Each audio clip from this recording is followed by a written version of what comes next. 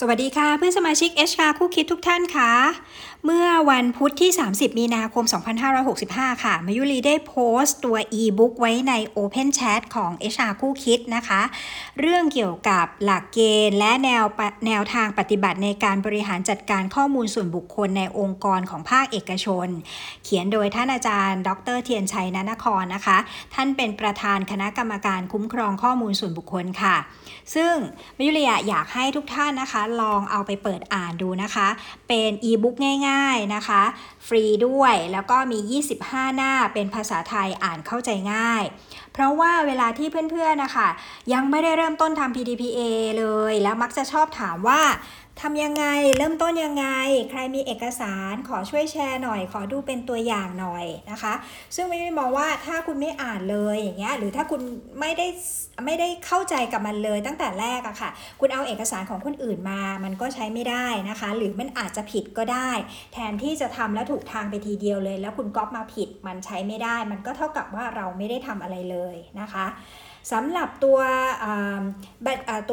อีบุ๊กเล่มนี้ค่ะที่มีอยู่ทั้งหมด25หน้าค่ะมันจะบอกถึงหลักเกณฑ์อยู่3หัวข้อใหญ่ๆนะคะหัวข้อแรกเป็นหลักเกณฑ์และแนวทางปฏิบัติในการจัดการกับข้อมูลส่วนบุคคลนะคะมันจะมีเรื่องของการเก็บรวบรวมการเก็บรักษาและการประมวลผลข้อมูลเรื่องที่2เป็นการใช้และการเปิดเผยข้อมูลเรื่องที่3เป็นคุณภาพของข้อมูลเรื่องที่4เป็นการรักษาความปลอดภัยของข้อมูลเรื่องที่5เป็นความโปร่งใสเรื่องที่6เป็นการเข้าถึงข้อมูลและการแก้ไขข้อมูลเรื่องที่7คือการปกปิดตัวตนนะคะเรื่องที่8คือการส่งหรือโอนข้อมูลส่วนบุคคลไปยังประเทศอื่นนอกราชอาณาจักรเรื่องที่9คือความรับผิดชอบขององค์กรธุรกิจหรือหน่วยงานเอกชนที่ทำการจัดเก็บข้อมูลส่วนบุคคลเห็นไหมคะใน9เรื่องนี้ค่ะถ้าคุณอ่านเข้าใจนะคะมีประมาณ10กว่าหน้าคุณจะรู้เลยว่าธุรกิจของคุณจะต้องทำยังไงบ้างและมันเกี่ยวข้องกับข้อมูลส่วนบุคคลส่วนไหนบ้างนะคะส่วนหลักเกณฑ์ที่2ค่ะเป็นหลักเกณฑ์และแนวทางการดำเนินการในเชิงนโยบายที่จะต้องประกาศให้สาธารณชนได้ทราบนะคะอย่างที่เราทราบอะค่ะว่าวันที่1มิถุนามันจะต้องมีผลและในช่วงเวลานี้จนถึง1มิถุนาก็หลายๆบริษัทก็คงยังไม่ได้เริ่มหรือก็ยังไม่ทันนะคะเพราะฉะนั้นสิ่งที่มันวัดง่ายที่สุดณตอนนี้ก็คือการประกาศเชิงนโยบายแต่มันไม่ได้หมายความว่าคุณจะประกาศตามคนอื่นเขาแล้วมันจะใช้ได้คุณจะต้องรู้แนวปฏิบัติของมันก่อนรู้วิธีและรู้หลักเกณฑ์ของมันก่อนเพราะว่าประกาศของแต่ละที่ก็ไม่เหมือนกันนะคะเรื่องนี้เขาจะเขียนเอาไว้นะคะในหลักเกณฑ์และแนวทางการดำเนินการเชิงนโยบายมีอยู่5ข้อใหญ่ๆค่ะอันที่1คือแนวนโยบายเกี่ยวกับการเก็บรวบรวมและการรักษาการประมวลผลข้อมูลส่วนบุคคลนะคะคุณก็ต้องออกนโยบายด้วยว่าคุณจะเก็บรวบรวมยังไงตัวที่2ค่ะนโยบายที่เกี่ยวกับการใช้และการเปิดเผยข้อมูลส่วนบุคคลเมื่อคุณเก็บมาแล้วคุณใช้ในองค์กรคุณเปิดเผยออกไปข้างนอกนี่คือการใช้และการเปิดเผยนะคะเรื่องที่3คือนโยบายเกี่ยวกับการเก็บรักษาการแก้ไขและการโอนข้อมูลไป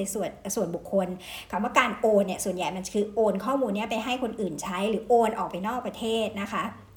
เรื่องที่4คือแนวนโยบายเกี่ยวกับการคุ้มครองสิทธิ์ของเจ้าของข้อมูลส่วนบุคคลซึ่งเรื่องนี้เป็นเรื่องใหม่ของคนไทยนะคะว่าเรื่องสิทธิ์การเข้าใจใน human right การเข้าใจในเบสิกของสิทธิ์ที่เขาเป็นเจ้าของข้อมูลนะคะหลายคนมักจะคิดว่าเขาส่งเอกสารมาให้แล้วเอกสารนั้นเป็นทรัพย์สินเป็นกรรมสิทธิ์ของบริษัทอันนั้นใช่ค่ะถ้าเขากรอกใบสมัครมาใบสมัครนั้นเป็นทรัพย์สินของบริษัทแต่ข้อมูลที่อยู่ในใบสมัครนั้นยังเป็นของเจ้าของข้อมูลเขาอยู่นะคะชื่อนามสกุลก็ยังเป็นของเขาอยู่อันนี้คุณจะต้องทำความเข้าใจเรื่องสิทธิ์อย่างมากเพราะว่ามันเป็นเรื่องใหม่อย่างที่บอกไปนะคะเรื่องที่5เป็นเรื่องเกี่ยวกับนโยบายที่จะสะท้อนให้เห็นถึงความรับผิดชอบขององค์กรธุรกิจหรือหน่วยงานในการจัดเก็บนะคะไม่ใช่แค่ออกนโยบายอย่างเดียวแล้วข้างหลังบ้านไม่ทำอะไรเลยนะคะคุณออกนโยบายแล้วประกาศปั้งเสร็จคุณมีรายเรียบร้อยcomply ตาม PDPA เปล่าเลยค่ะคุณยังจะต้องไปดูว่าในองค์กรคุณawareness มากแค่ไหนการปฏิบัติเป็นยังไงทุกคนในองค์กรเข้าใจตรงกันหรือเปล่าไม่ใช่ว่าผู้ออกนโยบายออกอยู่ฝ่ายเดียวฝ่ายทำงานก็ไปคนละทิศคนละทางอันนี้คุณก็จะต้องไปอ่านตัวหลักเกณฑ์ข้อนี้นะคะส่วนหลักเกณฑ์อันที่3ค่ะคือหลักเกณฑ์และแนวทางการคุ้มครองข้อมูลส่วนบุคคลภายในองค์กรนะคะการคุ้มครองข้อมูลส่วนบุคคลภายในองค์กรอันนี้คือเข้ามาใช้ละแนวทางในการกำหนดนโยบายให้ความคุ้มครองข้อมูลส่วนบุคคลนะคะก็จะมีทั้งของลูกค้าของผู้ใช้บริการนะคะด้านหนึ่งนะคะแล้วก็เรื่องของการคุ้มครองข้อมูลส่วนบุคคล ที่เป็นมาตรฐานทางเทคนิคอันนี้ออกนโยบายอันนึงทางเทคนิคคุณจะตอบสนองกับการคุ้มครองยังไงให้มันสอดคล้องกับตัวนโยบายนะคะทางเทคนิคไม่ได้หมายความว่าจะต้องเป็น IT เสมอไปนะคะมันมาทุกโฟลว์ของการทำงานบางที่ก็อาจจะใช้เปเปอร์ค่อนข้างเยอะก็มีนะคะเรื่องที่3คือแนวในการรักษาความปลอดภัยของสถานที่และอุปกรณ์นะคะถ้าคุณใช้เซิร์ฟเวอร์คุณแมนเทนแนนซ์ยังไงคุณมีแอนตี้ไวรัสคุณมีแอนตี้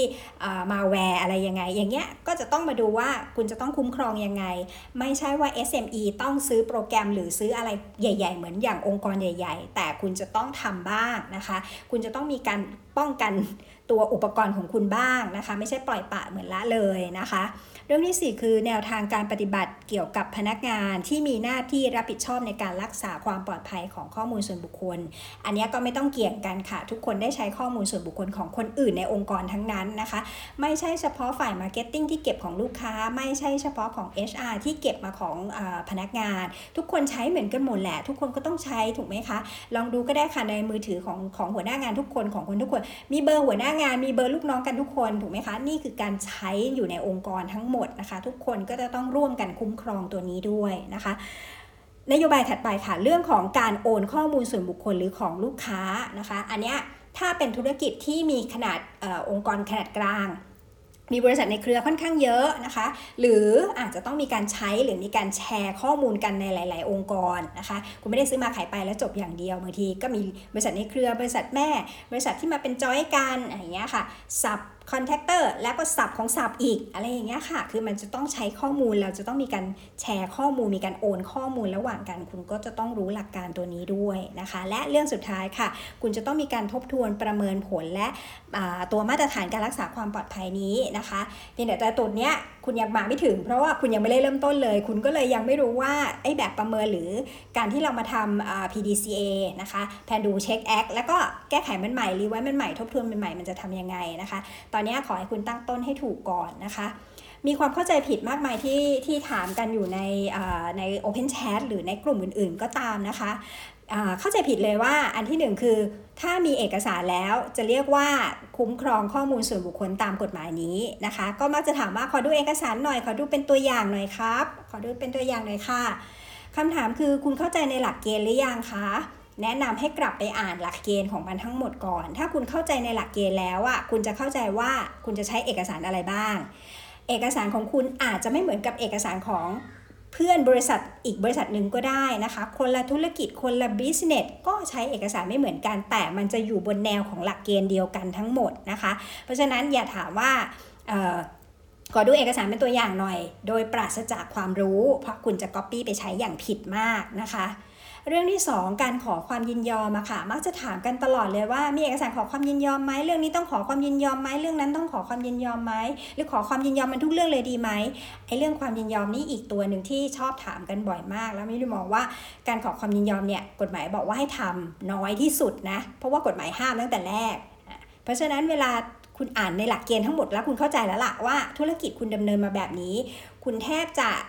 ใช้ตัวอื่นๆก่อนหลุดมาสุดท้ายถึงจะเป็นขอความยินยอมเพราะโดยมากการทำธุรกิจฐานสัญญามันมาครบเกือบจะหมดอยู่แล้วไม่ว่าสัญญาธุรกิจสัญญาจ้างแรงงานอะไรก็แล้วแต่นะคะรวมทั้งกฎหมายหลายๆตัวที่เกี่ยวข้องกับธุรกิจของคุณ Pdpa ไม่ได้ออกมาเป็นตัวกฎหมายเดี่ยวๆเวลาเขาออกมาเขาก็จะให้สิทธิ์ในการเคารพกฎหมายอื่นๆก่อนด้วยนะคะถ้ามีกฎหมายในปปช.ปปง.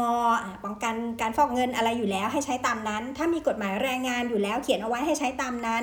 กฎหมายอาชีวะอนามัยกฎหมายสาธารณสุขอะไรอย่างเงี้ยค่ะคุณจะต้องรู้ในเบสิกของกฎหมายที่เกี่ยวกับธุรกิจคุณไม่ต้องไปรู้ข้ามธุรกิจนะคะเพราะมันเยอะไปเคยเห็นหลายที่นะคะก็ก๊อปจากอีกธุรกิจหนึ่งมาใส่เอาเอกสารของธุรกิจหนึ่งมาใส่เอกสารของคุณมันคนละแนวกันเลยคุณไม่ได้อยู่ในธุรกิจอาหารแต่คุณเอาพรบสาธารณสุขที่สามารถตรวจโรคก่อนเข้างานได้มาใช้อย่างเงี้ยมันใช้ไม่เหมือนกันอีกคนนึงเขาไม่ต้องขอความยินยอมแต่อีกบริษัทนึงเขาต้องขอความยินยอมแบบนี้ค่ะเป็นความเข้าใจผิดในเรื่องของความยินยอมคุณจะต้องกลับไปอ่านในหลักเกณฑ์ก่อนขอความยินยอมให้น้อยที่สุดนะคะ อันนี้เรื่องที่3นะคะเรื่องของพรบคุ้มครองข้อมูลส่วนบุคคลชื่อมันก็บอกอยู่แล้วว่าคุ้มครองข้อมูลส่วนบุคคลไม่ใช่พรบการจัดทำเอกสารหลายคนชอบบอกว่าทำเอกสารครบแล้วพอไปนั่งไล่ดูจริงๆคุณไม่เข้าใจอะไรกับมันเลยคุณลืมเรื่องการคุ้มครองไปเลยนะคะเพราะว่ามันจะต้องมีเรื่องระบบ security หลังบ้านหลังจากที่คุณออกเอกสารเปเปอร์นี้ไปแล้วนะคะเป็นเรื่องที่ให้ความสำคัญสูงมากนะคะเพราะว่าไม่ว่าบริษัทใหญ่ๆอย่าง Google Facebook หรือแม้แต่ AIS ที่เพิ่งข้อมูลหลุดไปเร็วๆนี้ทุกบริษัทมีเอกสารทุกอย่างรองรับหมดเลยแต่การ security มันบกพร่องมันถึงได้เกิดการรั่วไหลของข้อมูลนะคะแล้วก็อาจจะถูกปรับนะคะเป็นเงินแล้วแต่กรณีนะคะแต่ว่าอย่างที่บอกค่ะว่ากฎหมายนี้มันเป็นกฎหมายใหม่ของประเทศไทยนะคะในวันที่1มิถุนายนคงไม่ได้มีแบบเจ้าหน้าที่มาแล้วก็แบบปรับอะไรเงี้ยคงไม่ใช่แบบนั้นเพราะว่ามันคือเราต้องช่วยกันยกระดับมันไม่ได้เป็นกฎหมายที่มาถึงแล้วก็จับปรับอย่างเดียวถูกไหมคะเพราะฉะนั้นคุณต้องทำอะไรบ้างก่อนที่จะถึงวันที่1มิถุนาin case ที่1มิถุนาแล้วมันยังไม่ทันจริงๆหรืออะไรเงี้ยคุณก็ยังคงต้องดำเนินการศึกษาต่อไปเรื่อยๆแล้วพยายามพัฒนาทำเพิ่มขึ้นไปเรื่อยๆนะคะเดี๋ยวพอสักพักหนึ่งตัวอย่างมันจะเริ่มออกมาเรื่อยๆคุณสามารถเลือกดูตัวอย่างของเพื่อนจากบริษัทอื่นได้แต่ขออนุญาตให้ก๊อปให้มันอยู่ใน business เดียวกันเมื่อคุณรู้หลักเกณฑ์แล้วคุณเลือกตัวอย่างที่อยู่ใน business เดียวกันคล้ายคลึงกันแล้วคุณจะตัดสินใจได้ว่าอันนั้นมันถูกหรือมันไม่ถูกนะคะก็วันนี้คิดว่าจะเป็นประโยชน์นะคะถ้าใครดาวน์โหลดไม่ทันนะคะมัน expire ไปก่อนยังไงก็ทักมาที่ HR คู่คิดได้นะคะเดี๋ยวมิลีโหลดให้ใหม่เพราะว่ามันอยู่ในเครื่องมิลีอยู่แล้วนะคะหรือว่าท่านใดไม่ทันจริงๆนะคะก็ลองเข้าไปในตัวของตัวผู้ผลิตรายการตัวนี้ค่ะเข้าไปที่ Facebook Pdpa Thailand Starter Kit ก็ได้นะคะหรือว่าทักมาถามมิลีอีกทีใน HR คู่คิดก็ได้ค่ะอันนี้แจกฟรีอยากให้อ่าน25 หน้าง่ายๆนะคะก็ฝากไว้เท่านี้นะคะสวัสดีค่ะ